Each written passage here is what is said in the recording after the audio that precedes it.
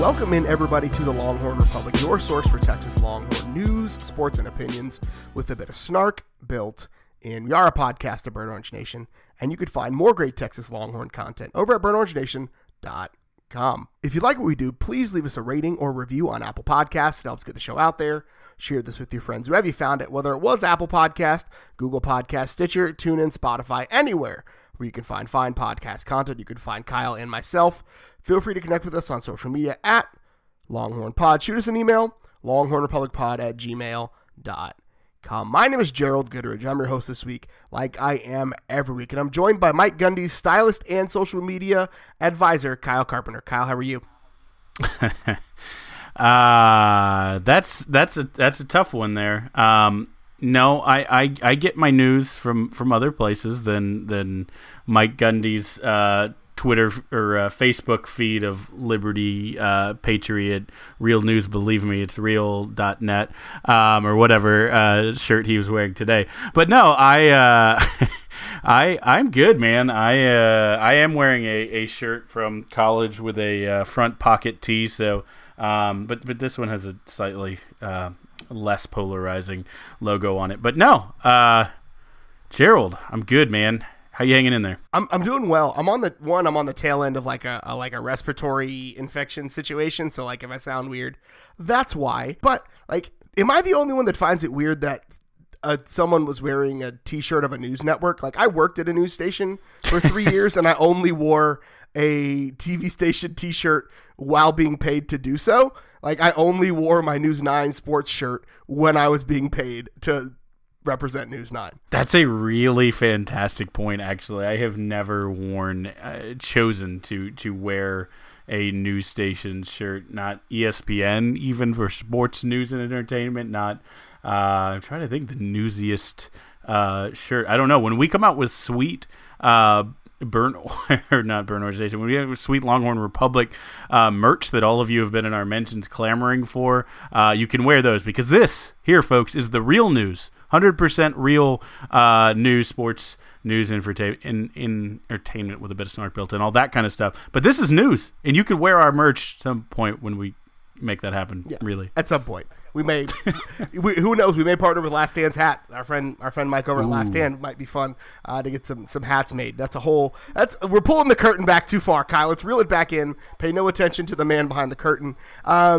So we've got some serious news to talk about today. So late last week, I guess really this started like 3 weeks ago, Brennan Eagles, if you remember, tweeted out a statement that basically he was no longer going to be suiting up and playing for the University of Texas if he was not able to use his platform to affect positive change, is kind of the gist of it. And we were kind of trying to figure out, it was in the midst of following George Floyd's killing, Breonna Taylor's killing, and that all of the situations and the marches that were happening, and just the unrest that is still happening to this day. It hasn't died down, but we didn't really know what it meant. So then, lo and behold, on Friday, Brennan Eagles is the first one to tweet it, but not the only one to tweet it. An open letter from student athletes across the university and representing kind of black students as a whole, communicating that they feel like there is some changes that need to be made. And so they put forward a list of requests to both the university at large and the athletic department overall. And then they basically said, we'll continue to practice, we'll continue to play, but if we do not see some changes, then we will not participate in the extra stuff. We won't host recruits. We won't go to booster events. Basically asking the administration, are they willing to leverage the future for the past? And so the list of requests that they put forward is changing the names of campus buildings, including Robert Lee Moore Hall, T.S. Painter Hall, the 3 different locations named for Mr. Littlefield and James Hogg Auditorium, as well as removing the statue bearing his image, replacing the statues that were removed with statues that represent diversity and that were designed and or sculpted by sculptors and artists of color, avenues for incoming freshmen to learn about the racial undertones and kind of the history of the University of Texas, including the Texas Cowboys, inner city outreaches for San Antonio, Houston, Dallas, And Austin, more diversity represented in the Athletic Hall of Fame, including a permanent Black athletes exhibit. 0.5% of the athletic income donated to Black organizations in the Black Lives Matter movement. Renaming an area of Darrell K. Royal Stadium after Julius Whittier, Texas's first Black football player. And replacing the Eyes of Texas with a song that does not have the racially sensitive history, and or no longer requiring student athletes to be present for the singing of the song. Long list of things to say about that, but we can go one by one and go through the list and talk about it. But really, Kyle, as you saw this list come out, like, what was your reaction to the statement, the list, and the almost overwhelming number of athletes from across different sports that were chiming in?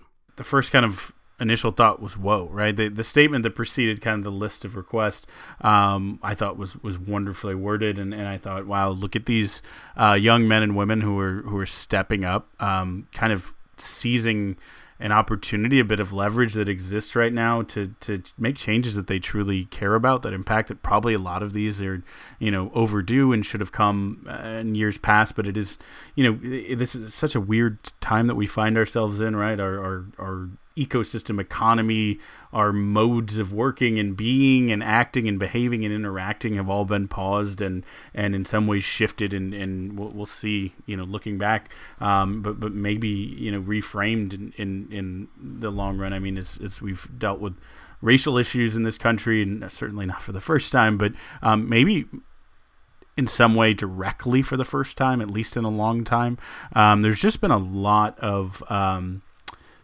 of people are exhausted and tired, and some of maybe that fake facade and plastic exterior is just broken, and it allows people to just be real. I, for one, welcome it. I think it's great. I think Brennan Eagles being a spokesman for kind of this movement is clearly something he's passionate about. I think it's fantastic.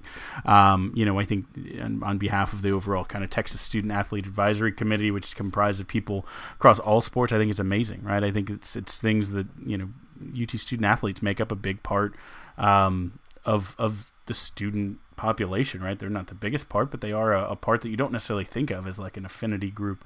But I was, one of the founding members of the Texas Roundtable, which was, all of the non-Greek organization presidents to come together, spirit groups and other things, and eventually we didn't think to include student athlete presence in that, and now there is, and I love that. I love that that voice is a unique one and is being heard, and there are some pretty specific and unique opinions and requests of the people who are sometimes the most visible representatives and ambassadors of the university, right? It's not just sports because, hey, you get to go to school to play a game. There is an immeasurable amount of pride. I mean, part of the reason we love college sports is you are bonded by that, name on the front of the jersey is something that is bigger than the person wearing it, because the students are only there for a few years, but that jersey is permanent, right? And there's something really elegant and beautiful about that. That's why we love college sports, the community of it. But these are members of that community who have asked, and I not to ramble or go on too much, I just think I thought it was beautiful. I thought it was aggressively bold. I think I've mentioned before, right? When you write objectives and goals, I use and it's not me alone, it's common industry, SMART, specific, measurable, achievable, realistic, and time-bound. And I think they wrote SMART objectives of things that they wanted. I want this specifically. I think most of these were achievable and realistic. We could talk if there's any that might be at the end of that, but I ultimately commend the effort, the thoughtfulness that went into it, and the courage to stand up and ask. Like, not to be weird about it, but whatever. Like, the enormous sense of pride that I had seeing these young people, these young student athletes, these young men and women who are willing to kind of put their stake in the ground and say, this is who I am, this is what I stand for. Like, at 19, 20, I was not worried about social activism. I was trying to figure out how to go to class and not look hungover. And so the simple fact that these young men and women realize the voice that they have as, like, the most visible members of the university. Like, when you think of the amount of brand ambassadorship that these people carry. Like when you think of University of Texas, I mean, people that know the university think of all the incredible things that happen in the other departments, but nationally, the reason why Texas is the number one selling brand year in and year out is because of those men on the gridiron and those men and women on the hardwood and the track and field. Like that's why, is these people are the ambassadors. And so, as you know, I was in school from 2004 to 2008, and I remember like seeing these statues, walking on the South Mall, and it's statues that just face the South, and these buildings that have names that bear people that wouldn't have taught me in their classes, and being frustrated by it and not feeling like I could say or do anything because, well, there are thousands of students on this campus. Am I the only one that feels this way? Like, am I crazy, or is this? And there were conversations, orientation, they tell you about the eyes, and they're like, well, it was written in 1903 by Clyde Littlefield. Here are the lyrics, learn it. And then like one of the black counselors like called 6 of us over, like, hey, let me tell you like 3 more things about this. And so it was one of those where you feel weirdly isolated by it. And so the simple fact of the matter that like it made me feel like I wasn't crazy for those years when I was frustrated that I had to go take a class in RLM, or like when I was frustrated by having to go see an art show in James Hogg Auditorium, not just for the art show, but for the name of the auditorium. It made me feel an immense sense of pride. It made me feel seen and heard in a way that I honestly didn't feel like I needed. I didn't realize I needed until it happened. And so the simple fact for me, it's like, I don't know. It's just, it feels like a university that I absolutely love. I love it so much. I produce 2 weekly podcasts about it. Like a university that is heart and soul for me. My son's nursery is Texas themed. Like it's a real thing for me, but this part of it, I never felt like a part of. And so the fact that these student athletes have taken a stand for what they believe in and things that resonate with me was massive. I love that, right? I think you obviously have a very specific and unique experience, and I appreciate you sharing it. I mean, I was a little bit younger. I was at the university still in 2010, but it started probably around the time you were there in 2008 or 2009.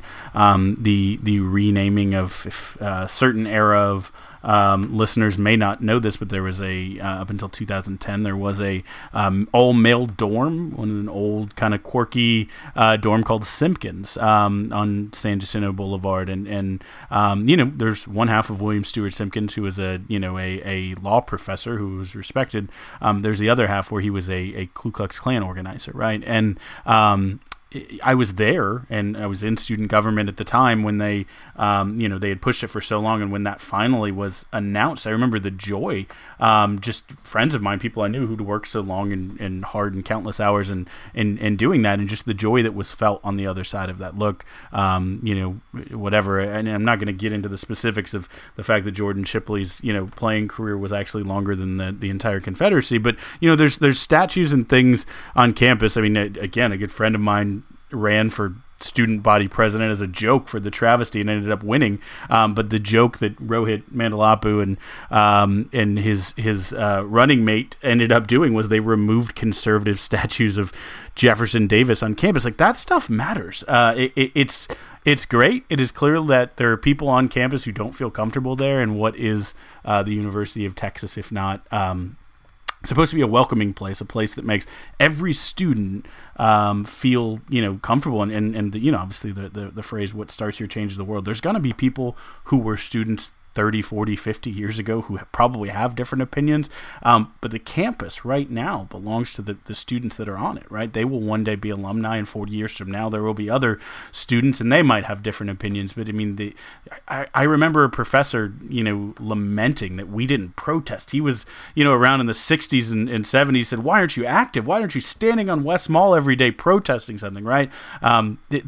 The University of Texas is a symbol to the world. It has long been, a voice that of 20-somethings that has been, looked to. They've had something to say, and so I appreciate that being continued. Do you want to run through any of these kind of one by one and talk quickly about thoughts on each of the requests? We can. I think a lot of them are fairly simple to do, right? Like changing the names of the buildings. RLM refused to teach black students. Like, told a black student you start with the C and work your way down, like, cool, like, get rid of it, whatever, I'm done with it. Post-integration, right? After there was black streets, it was a big deal. Yeah, after 1950, I think is when the university integrated. T.S. Painter, again, post-integration, told Herman Sweat, not going to go to law school because you're black. Cool, change it.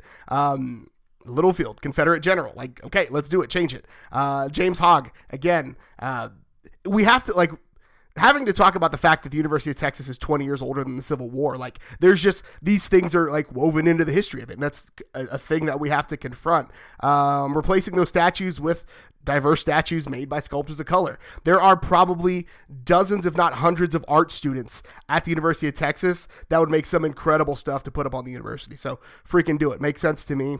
Avenues for incoming freshmen to learn about the history. This one is interesting because there's a conversation we had. I know, Kyle, you have a unique perspective because you are a member of the Texas Cowboys, and Texas Cowboys are kind of woven into football tradition. So what's your thoughts on this? Well, I mean, right now, currently, obviously, there is a Texas Cowboys Alumni Association, but there isn't a Texas Cowboys. They, had some of their own issues that I think they're on probation right now, hopefully working out. I know the president of that organization is trying to work with the university very closely to have them come back and continue to be, I think, what they should stand for, which is, a symbol of service and leadership at the university. But I'll just be completely frank, right? I was a member of that organization, and I, as a white man, was a kind of a diversity candidate because I wasn't Greek, right? It's 80 or 90% historically Greek organization, right, being non-Greek was a big deal. We would always have some athletes or some people from non-Greek organizations or leadership positions on campus or whatever, and it was the reason I sought it out. It was supposed to be a collection of some of the finest men on campus. Obviously, you'd have fraternity presidents and interfraternity council presidents, and that's how I got to know Colt McCoy, and sit next to him and play golf with him once, right? Like, incredible organization. But the thing I didn't know until after I got in, when someone explained it to me, was that there was this history, and it wasn't specifically just the Cowboys who did it. It was the university. It was the whole campus came together. It was a part of homecoming. It was a part of these big kind of campus-wide traditions. We think about the Hex Rally and these things. It was just like that. It was a big deal. Was this minstrel show where these guys would paint themselves in blackface? And I remember as a 19, 20-year-old, that just seems so foreign to me, which A, is a blessing that the idea of a minstrel show at that point was foreign and I couldn't fathom it. But B, was also kind of a little unsettling. Like, whoa, I'm glad that the organization has evolved.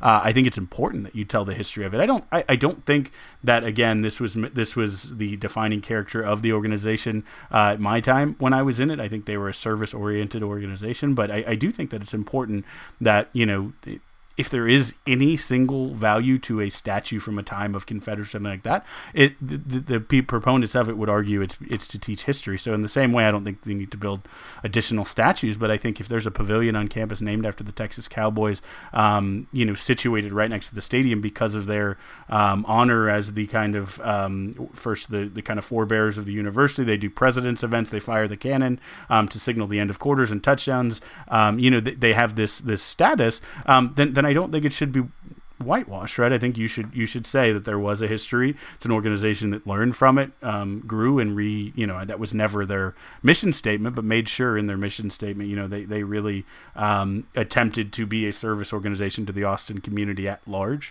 and really try to refocus on that. So, as someone who was a part of it from the inside out, I'll say it was not something that was hidden from us. We were all told it, and I think that should be something that is university-wide. There's a way to. I mean, it's how we teach U.S. history now. It's how we teach Texas history now. It's like, this is who we were. It's not who we strive to be anymore. I can't say it's not who we are anymore, but that's a whole nother conversation. But this is who we were. This is the roots of it, and this is what we strive to be now. And there's a way to communicate that. And there's a way to, again, talk about the past and talk about the things that are ugly in our past. I mean, the way that we truly heal from these things is to bring them out into light and have conversations about it. And so, I'm not a member of the Texas Cowboys, but I think there's a way to communicate about the university itself. Like I said, University of Texas, 20 years older than the Confederacy. So, like, it's just part of kind of who the university grew up as, not who the university is now, but that was in its roots. Inner city outreach to major cities in the state, easy, done, makes sense. More diversity represented in the Hall of Fame, including a permanent black athletes exhibit, pretty easy to do so. 0.5% of the athletic income donated to black organizations and the Black Lives Matter movement. This is one that I think there'll probably be some conversation about the specific organization that the money's going to go to, but 0.5% of the athletic income is like $1 million. Like, Chris Del Conte can shake 2 donors and get that. Like, it's really not that big a deal. Yeah, I think I completely understand that. I think that is one of the 2 probably points that will be negotiated, right? I think it is fine to make a request. I'll be very curious. Del Conte is obviously open. He's welcoming. He encourages conversation about anything, right? I think he responded to this on Twitter saying he's excited to have these conversations, and I don't think that's in any way facetious. I think he is excited. These are his students and his student athletes specifically being engaged. I think he loves that. So I think, however, that there probably will be, just like you said, some specifics negotiating on this, and then we'll talk about the finale probably as well. We'll have some discussion around it. Absolutely, and the interim president of the university has also said that he's already setting up meetings and kind of will support the black students and student athletes. So I'm interested to see again where these things go. So renaming of an area DKR after Julius Whittier, easy, right? I mean, easy. Yeah. South End Zone, whatever. And how it blows my mind that wasn't done, years ago. You think about Jack Trice Stadium at Iowa State, right? Like, it's important. These things are, Julius Whittier is a name that I hope every fan of this podcast knew before this kind of tweet that everyone saw, or this list of requests. If not, then I hope you've taken the time to educate yourself. But obviously the first black player in the University of Texas football team, a trailblazer, right? You think about, luckily everyone knows Jackie Robinson's name, but there are trailblazers literally at every intersection of sport post-integration. And so our own kind of, in Julius Whittier's interesting story on top of it. But everyone go check it out. I mean, he's a name that you should know. I would love to see that. I wish that would have already happened 20 years ago. Wouldn't be something we're talking about now. I mean, they're building a whole new section of the stadium. Just stamp his name on it and be done with it. So the last one is probably the one that is the stickiest of them all. Obviously, replacing the Eyes of Texas with a song that has less controversial roots, and or student athletes are no longer required to sing the song. So I've got a lot of opinions on this. If you don't know about the history of the Eyes of Texas, we actually retweeted a really interesting video. There's a racial geography tour of the campus, and there's about a 3.5-minute video explaining kind of the roots of the Eyes of Texas. It was part of that minstrel show that Kyle mentioned earlier. It was the president of the university took the statement, "The Eyes of Texas are upon you," from Robert E. Lee's "The Eyes of the South are upon you," and so that was kind of his rallying cry for the university. The performers at this minstrel show wrote a satirical version of it set to I've been working on the railroad, to kind of lambast the president of the university. But again, it was performed in blackface as part of a minstrel show. And so that's woven into the history of the song "The Eyes of Texas." And I've got my own thoughts on it, but Kyle, I want to hear from you. What do you think about the replacement of the school song?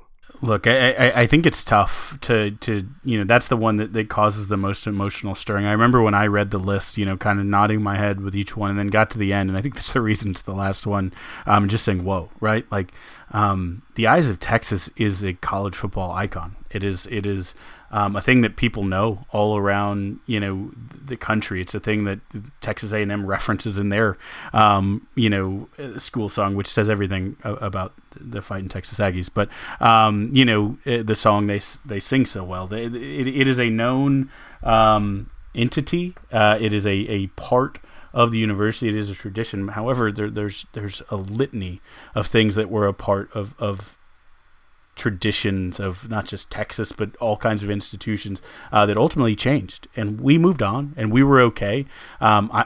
I'm of a different generation where I didn't go through a lot of those directly in the 60s and 70s that a lot of people did when traditions, be they loved by some, hated by others, and just made people feel uncomfortable. But I imagine that feels uncomfortable for the people who are used to it, and then you look back in 5 or 10 years and all of a sudden it's a memory. It's before we had a Longhorn, we had a dog named Pig as our mascot, right? Like, it's a thing. Maybe we can get Jim Nykar, the university's historian, who's just an unbelievable storyteller and mensch, on to talk about the history of the Eyes of Texas. But he's told stories to me and others before about, he does, if you remember from your orientation, the campus crawl, and tells all these stories. He just knows these things that were at one point a part of the folklore and the institution at the time that aren't anymore. And I know that pains certain people to hear, wait, the Eyes of Texas, how could that ever go? But,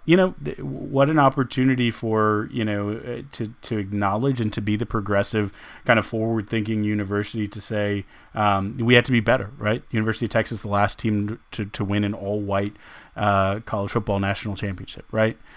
We have gotten past that. We integrated. We talked about Julius Whittier, and now obviously we have many, athletes of color, and it's not even an issue. I don't think any recruit comes and holds that against us. If there are recruits or there are students on campus who feel uncomfortable by this, why? Why are we forcing it? Why are we forcing it down their throats? Why don't we have the discussion about what it means to change this, what that could look like, and at least, explore it, right? I'm not saying it's bad, and it is 100%, just this racist tome that, should be erased from all the history books. It's just like, hey, what if we could do something better, Like, just being completely honest with you, before I knew the background and history of the Eyes of Texas, like, I sang it till my lungs hurt, right? I love the university. Football is the reason why I ended up at the University of Texas. I've told the story on the podcast before. Derek Johnson grabbing the OU quarterback and punching the fire out of the ball, shooting it like 40 yards downfield. I ran around my house screaming. It's like, that's where I'm going to school. And I ended up there. Praise the Lord, my grades were good enough. But like, we are not what we used to be, is the best way I could say it. And as a university, and as people, period, like, if traditions have outlasted their usefulness, then they become ankle weights.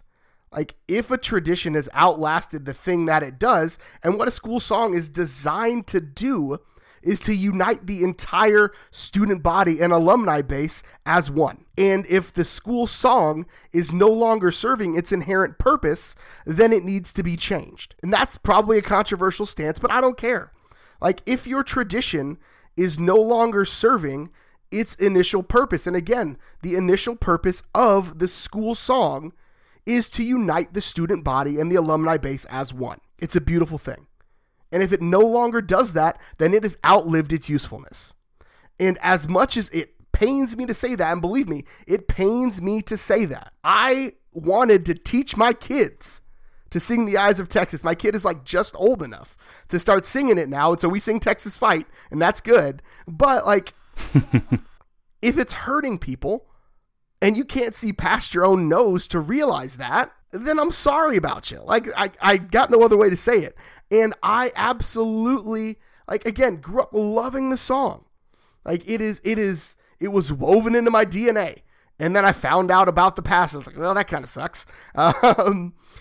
But again, like, if a tradition no longer serves its purpose, I think back to, there's an old story I tell in training where it's Thanksgiving dinner, and they're preparing the ham, and they cut both sides off the ham before they put it in the oven. They cut both sides off of it, they glaze it, put it in the oven. And the mom, the wife of the family is cooking it. She asks her mom, why did we start cutting off the sides of the ham to cook it? She's like, I don't know. That's how my mom did it. And so they went and asked great grandma, why did you start cutting off the sides of the ham? We just always did it like that. And great grandma said, our oven was too small for the hams we bought. And like, that is the kind of, the ridiculousness of holding on to traditions for the sake of holding on to traditions. And again, I love the Eyes of Texas, and I think it's going to be a tough ask for a lot of people. And there are going to be people that, regardless of a decision that's made, that are going to sing it, and that's their choice.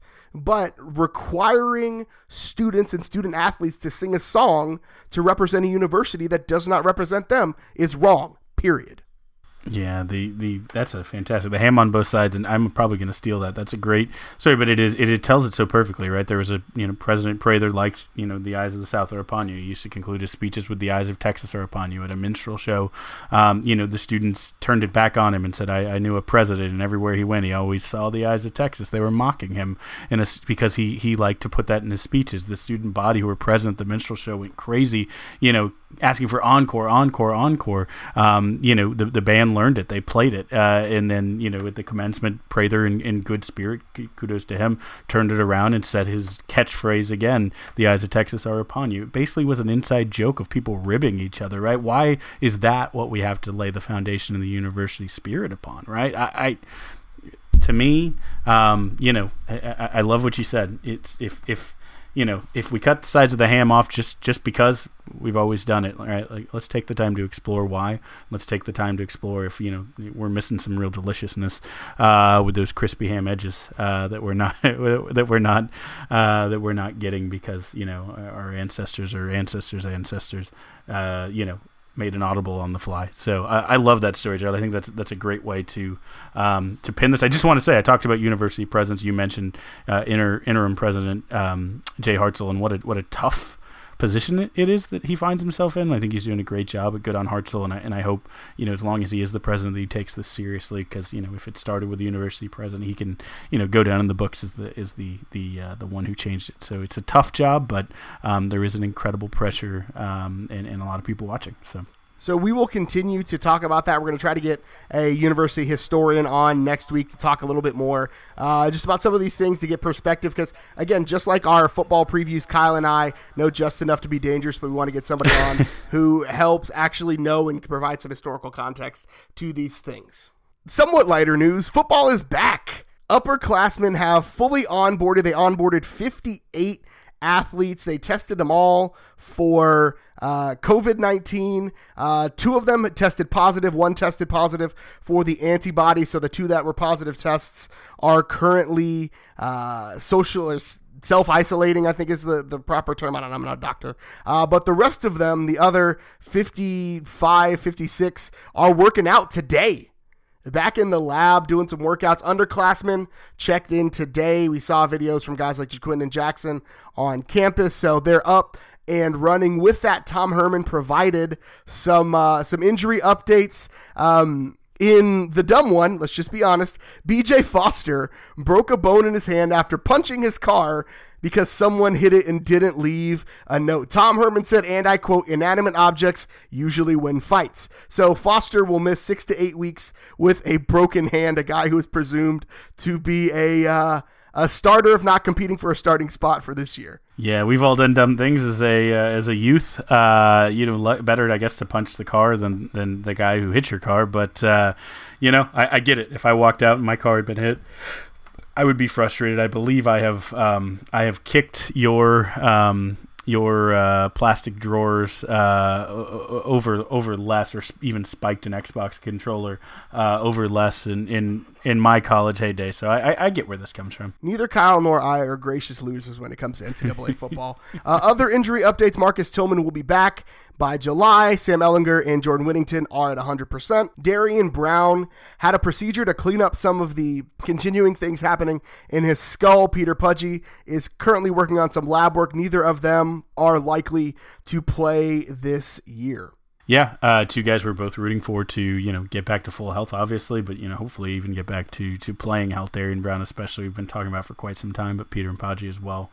Hoping everything works out, and next year they can hopefully come back and contribute to the team, if possible, or at least get well and leave healthy, productive lives. Absolutely. So, quick hitter, Dave Campbell's All-Texas college team. The magazine came out this week. Our Friend of the show, we'll call him Shane Buechele, was the cover athlete, much deserved. So 5 Texas players made the first team of the Dave Campbell's All-Texas team, most of any team in the state. Sam Cosme, best O-lineman. Keandre Coburn, best defensive lineman. Joseph Osai, Caden Stearns, and Cameron Dicker, all representing their positions. 3 on the second team, Sam Ellinger as the number 2 quarterback, again behind cover athlete Shane Buechele, Keontae Ingram, and Brennan Eagles. So I know Dave Campbell's is like an in-state magazine, but still pretty cool. There's a couple good football teams in the state. Oh, sure. Yeah, there's probably 3 top 25 teams, if not more. We'll see, how a couple teams end up with SMU, and we'll see where TCU, SMU, and others lie. But there's some good teams in this state, and Dave Campbell obviously is an institution, so this list matters, right? Like Big 12, it matters, but come on, it's still Texas. We have bragging rights over our coworkers, our buddies, our high school friends, our cousins, family members who went to other schools. This stuff's important. So win the state. Then win the nation. Absolutely. So a little bit more positive news.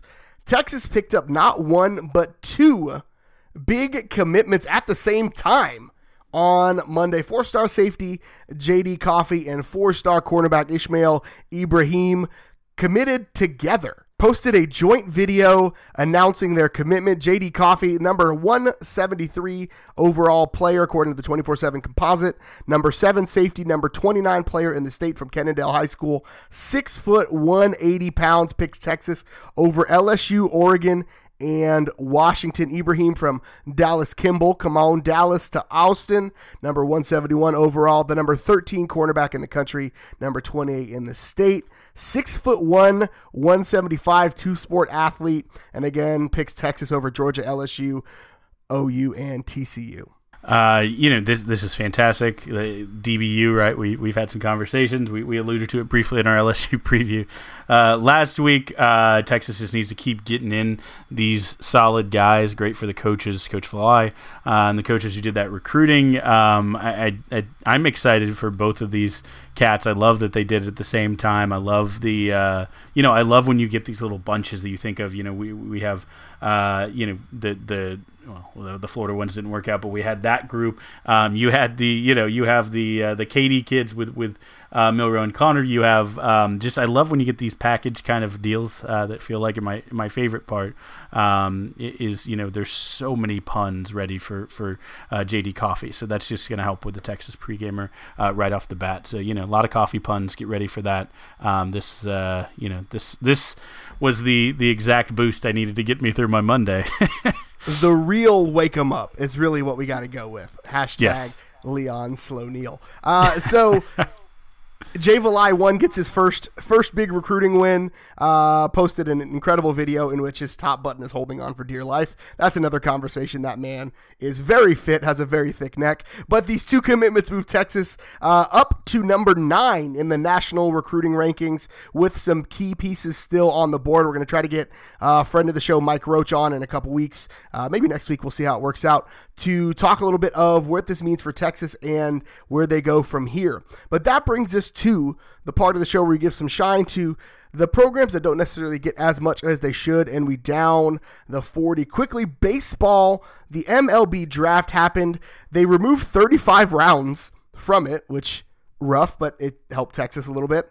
Texas had 5 commitments or current players selected. Most, if not all of them, are going to make their leave. Shortstop Carson Tucker was drafted number 23 by the Cleveland Indians. Right-handed pitcher Jared Jones, number 44 by the Pirates. Another right-hand pitcher, Jared Kelly, drafted number 47 by the White Sox, recently named the Gatorade Baseball Player of the Year. Petey Haplin, number 95 by the Indians as well. And then Bryce Elder, a name that we love, was drafted by the Atlanta Braves in round 5, pick number 126. Yeah, that's a good lopping off of the number 1 recruiting class in the country that we talked about and we were excited about. I think a lot of these names you knew. They were just so good, right? It's hard to tell an 18-year-old kid who has a chance to go make lots of money, don't do it, come play at UT. But I think this happens, right? When you have the number 1 recruiting class, a lot of those guys are probably the level that they can go pro. I don't think this entirely dismantles.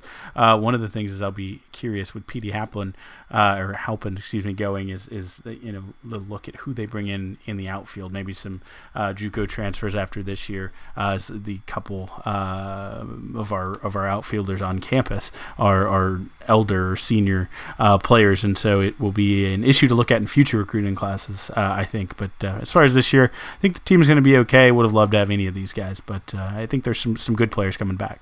It's a decent problem to have. I mean, again, some of these guys may decide, or none of those guys will decide, but in the future, potentially, you could have a guy that decides, you know what, I just want to play at Texas. So guys that are returning, right-handed pitcher / third baseman Tanner Witt was projected to be a top 50 pick, but again, Texas, he decided that he was going to play in Burnt Orange. Yeah, and his mom played volleyball at Texas, the fourth generation Longhorn. This was one that I thought if there was one we could get, I saw some teams had him in their top 20, right? He was a guy who is going to be good. He could play anywhere in the field, but I think he's 6'6". He's a big bad dude. But I was like, come on, you got to get the mom played volleyball at Texas. You got to have some pull. So excited to cheer for Tanner Witt next season. With that same note, Austin Todd, DJ Petrinsky, and Zach Zubia all announced that they are going to, again, they weren't drafted, but they're going to take advantage. They could just step away from the game if they chose, but they'll be back for another year. Guys like, again, Zubia, Cam Fields, Cole Quintanilla, Coy Cobb, Tristan Stevens are names that potentially would have heard their names called in a 40-round draft, but Texas benefited from the MLB lopping off 35 rounds of their draft, and I am not mad about it. The first bit of good news out of COVID, I don't know. Yeah, it's interesting, right? Some of those guys would have had tough decisions to make. You make the business decision. If I get drafted in the 26th round, do I think I could play one more year and bump that up to the 8th round, right? So it just took out some tough business decisions. Hopefully all of those guys will be drafted next year. Absolutely. Jordan Spieth finishes tied for 10th at the PGA return at the Charles Schwab Challenge. He was leading going into the kind of closing few holes, and then double bogeyed 12 and just kind of spiraled a little bit from there. It was tough to watch. Yeah, Spieth's had a tough year. He's like 56 or 57 in the world rankings. He's fallen quite a bit. But this was a good sign. At least the first 2.5 days, he looked really good. Like I said, leading. Had that double bogey on 12 on the third day and never really got back up to the lead. But did finish, I think, 3 shots back, 2 shots back, 4 shots off the winner. So not terrible. Especially probably a little rust during the quarantine. So hopefully, more wins to come from him. But the nice thing was there was actually quite a few Longhorns, 7 in total who played, and out of the ones who made the cut, I think we had 3 or 4 make the cut. The Scotty Scheffler, Jonathan Vegas, who the first day was 1 shot off the lead, and Dylan Fratelli all making the cut. And that's great to see. We are a bigger program than just Jordan Spieth. Got a lot of former Longhorns out there doing something on the links. Absolutely. And then keeping it country club, some bittersweet news. 2 of our favorites, Christian Sisgard and Yuya Ito, are both taking their talents to the next level. They both would have been able to capitalize on another year of eligibility, but those 2 guys are good enough to take it pro, so they will be playing professional tennis.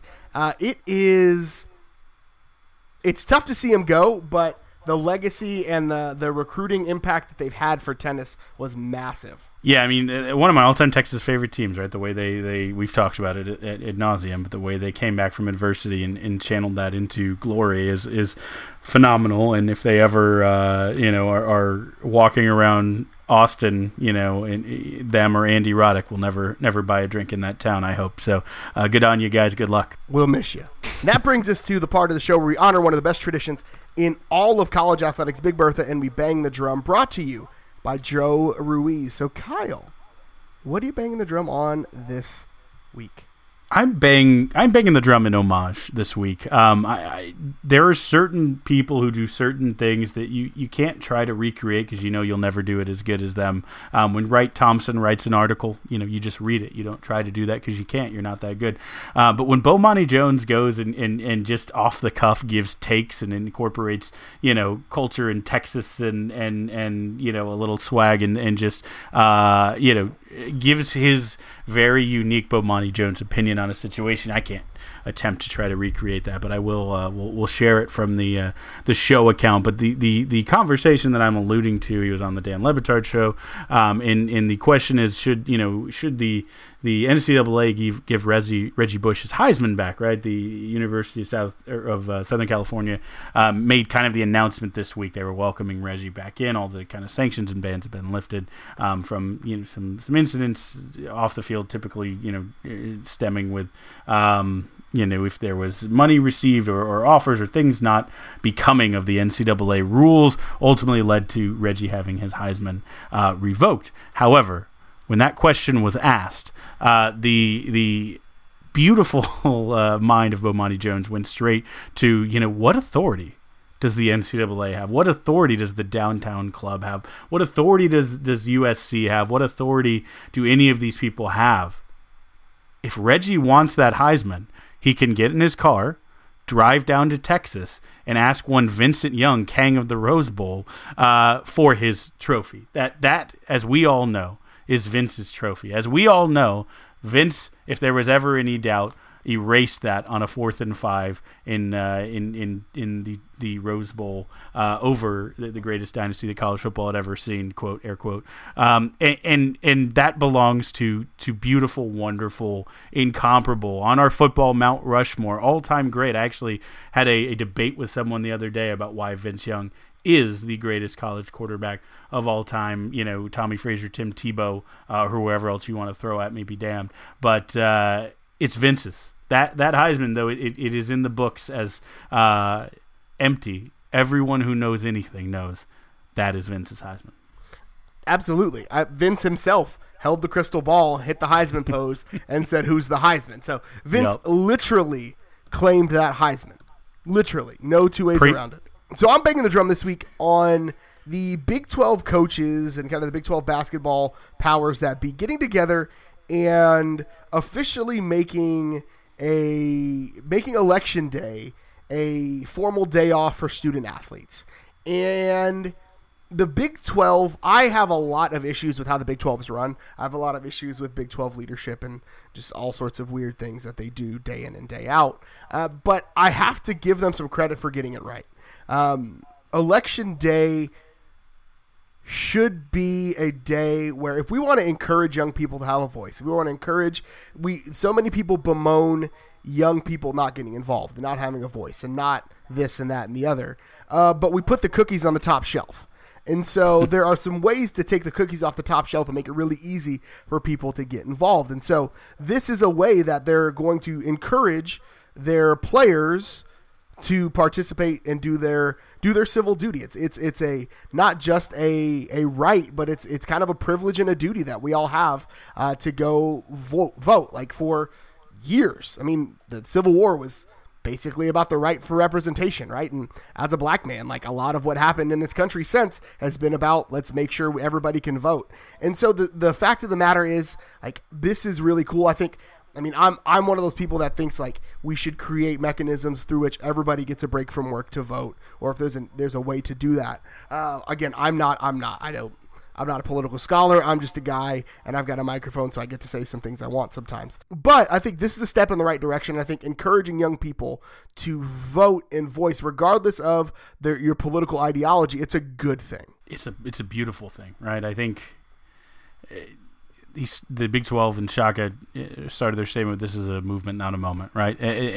Whatever the movement is, it's so long overdue. As long as there's people like Governor Kemp of Georgia who can just find ways to keep people from voting, as long as there's people who gerrymander districts in ways that they're unrecognizable so that they can get the outcome they want, there will be people in power trying to keep that power, trying to keep people from having power. I think every little bit that we can do to try to enable that, I'm pushing. Let's make this not just a Big 12 basketball holiday, a school holiday, an NCAA holiday, a state holiday, a national holiday. Like, other countries got this right and we don't.